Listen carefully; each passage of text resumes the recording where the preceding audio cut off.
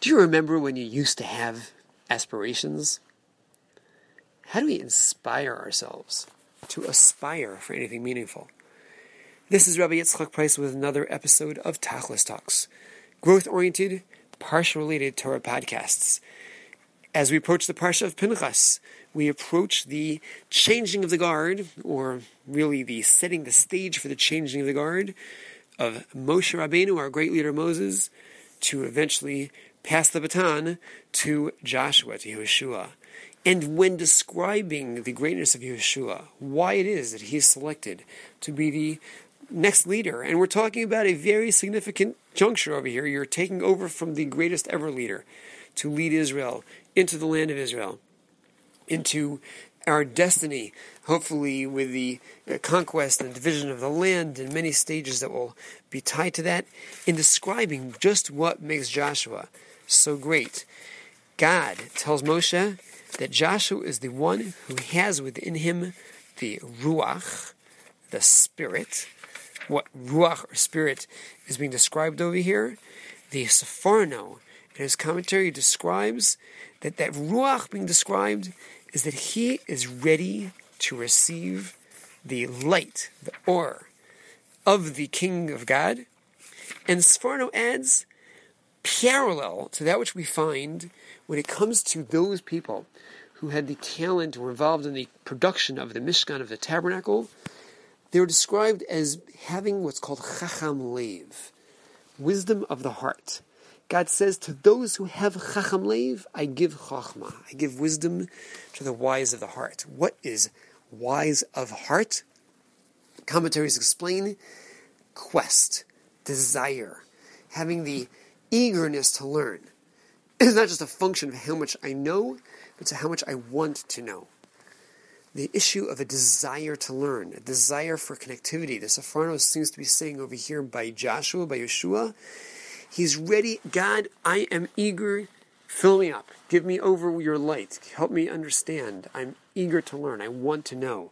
Which, by the way, was reflected in Joshua's behavior. The text describes, Lo Yomosh, he never left the tent of Torah study. They're the people who show up just in time for class. Okay, many people show up well after class started, but even those who show up just in time and leave the room, they split the minute class is over. Okay, they're comfortable getting the information. But the student who comes 5 minutes before, they're sitting down, they're ready to go, and they want to stay a few minutes afterwards to glean any further discussion, question and answer, any last morsels of wisdom that are being shared in the classroom. That's the quest for knowledge, and Joshua is always there. Early, late, ready for that extra dose of knowledge if it's possible to glean one. The concept of that greatness associated with the quest, with the desire, is an often quoted anecdote when one of the great sages of the last generations, Rav Chaim Shmulevitz, was visiting his uncle, the Rosh Hashiva of the Yeshiva Nevardik, and he asked his uncle, who's the greatest student here? His uncle pointed to one student and said, he is the sharpest student.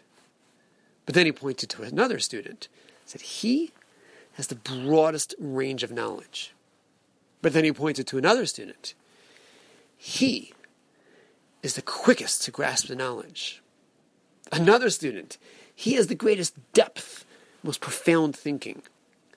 And then to another student he pointed and said, but he is the greatest student. Rather perplexed, the nephew asked, well, wait a minute. That one is the fastest, he's the sharpest, he has the greatest depth. What makes this other one the greatest student? To which his uncle replied, this student is Mavakesh. He has a quest for knowledge. By the way, that student, that at that time young Yaakov Yisrael, who was that seeker, grew up to be Rabbi Yaakov Yisrael Kanievsky, of the greatest Torah sages living in the land of Israel, arguably of the greatest Torah sages living in the world in the 1950s, 60s, 70s. When I met him as a very elderly sage around 1981 or 82, I had the merit to be in his home very, very briefly.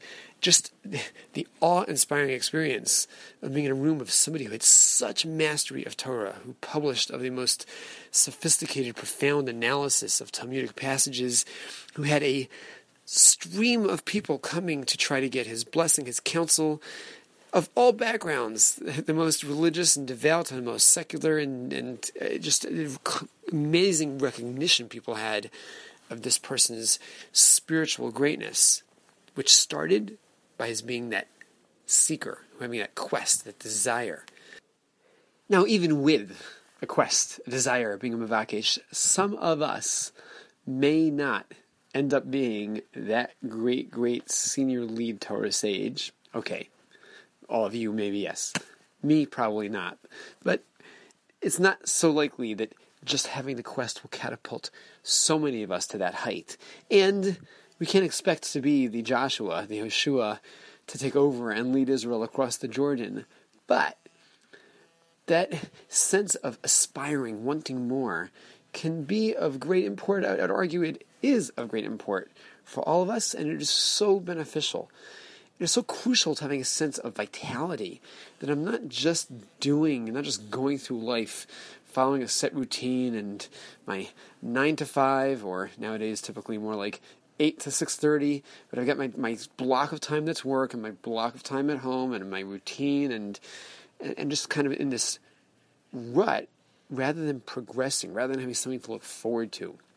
We feel so much more vital, so much more alive, so much more fulfilled when we have aspirations and we can see movement toward those aspirations, and certainly when we hit an accomplishment. But for many, that ended some time ago. Maybe earlier in our career, maybe early in our schooling, maybe when we crossed the toddler line, and we stopped having a sense of curiosity and of thrill and of excitement with what we could be doing, what we could be accomplishing. So then the question is, how do we get back there? That was part of who we were, having that quest. And we've abandoned it, perhaps, a long time ago. But if it's internal to us, if it's innate to us, we can re-access it.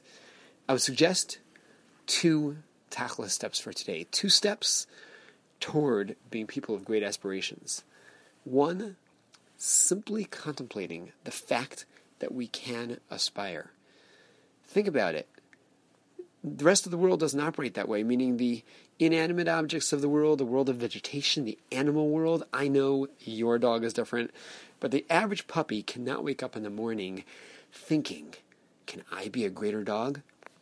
The average kitten cannot contemplate, could I be the cuter kitten? It's not relevant to them to contemplate any modification of behavior, any aspirations for greatness. Even angels.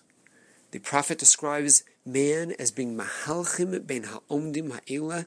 We are those who move among those who are stagnant, static. Angels, they are what they are. There's no room for growth. Man can change. So contemplating this fact, recognizing the fact that I can talk about wanting to be a greater person, wanting to be more intelligent, refined, take on a new aspiration for some type of a greatness in any realm whatsoever. My ability to aspire to that, my very recognition that I can talk about that, should have me inspired to aspire. And then, aside from the contemplating, to actually articulate it. Sit down with somebody at an event, even before you have an aspiration. If you have an aspiration, great, work on the aspiration, but you haven't even yet kind of qualified in yourself. You haven't concretized what it is you want to be aspiring toward. But sit down and ask the guy next to you, hey, you have any personal aspirations? Now, you may get some quizzical looks at first, but number 1, I'm willing to bet you'll get some interesting responses that may even motivate mimicking some good aspirations of others. And number 2, you'll generate the conversation about why is it that we've given up on our growth? What was about our youth that was so different? And why are we kind of comfortable simply being where we're at? Or are we comfortable with that? Should we be comfortable? Can we be more vital and more energized by some aspirations to some type of further growth? The thought on one level, then the articulation on another, I believe will help make this real, help make the reality of the fact that we can be that memvakesh, we can be that one who is seeking. We can be like Josh was saying, hey, God, I'm open to your helping pull me up. I want to be lifted. I want to be greater. I want to be like that chacham lev, like those whose hearts desired wisdom. I've got a quest for knowledge, a quest for greatness.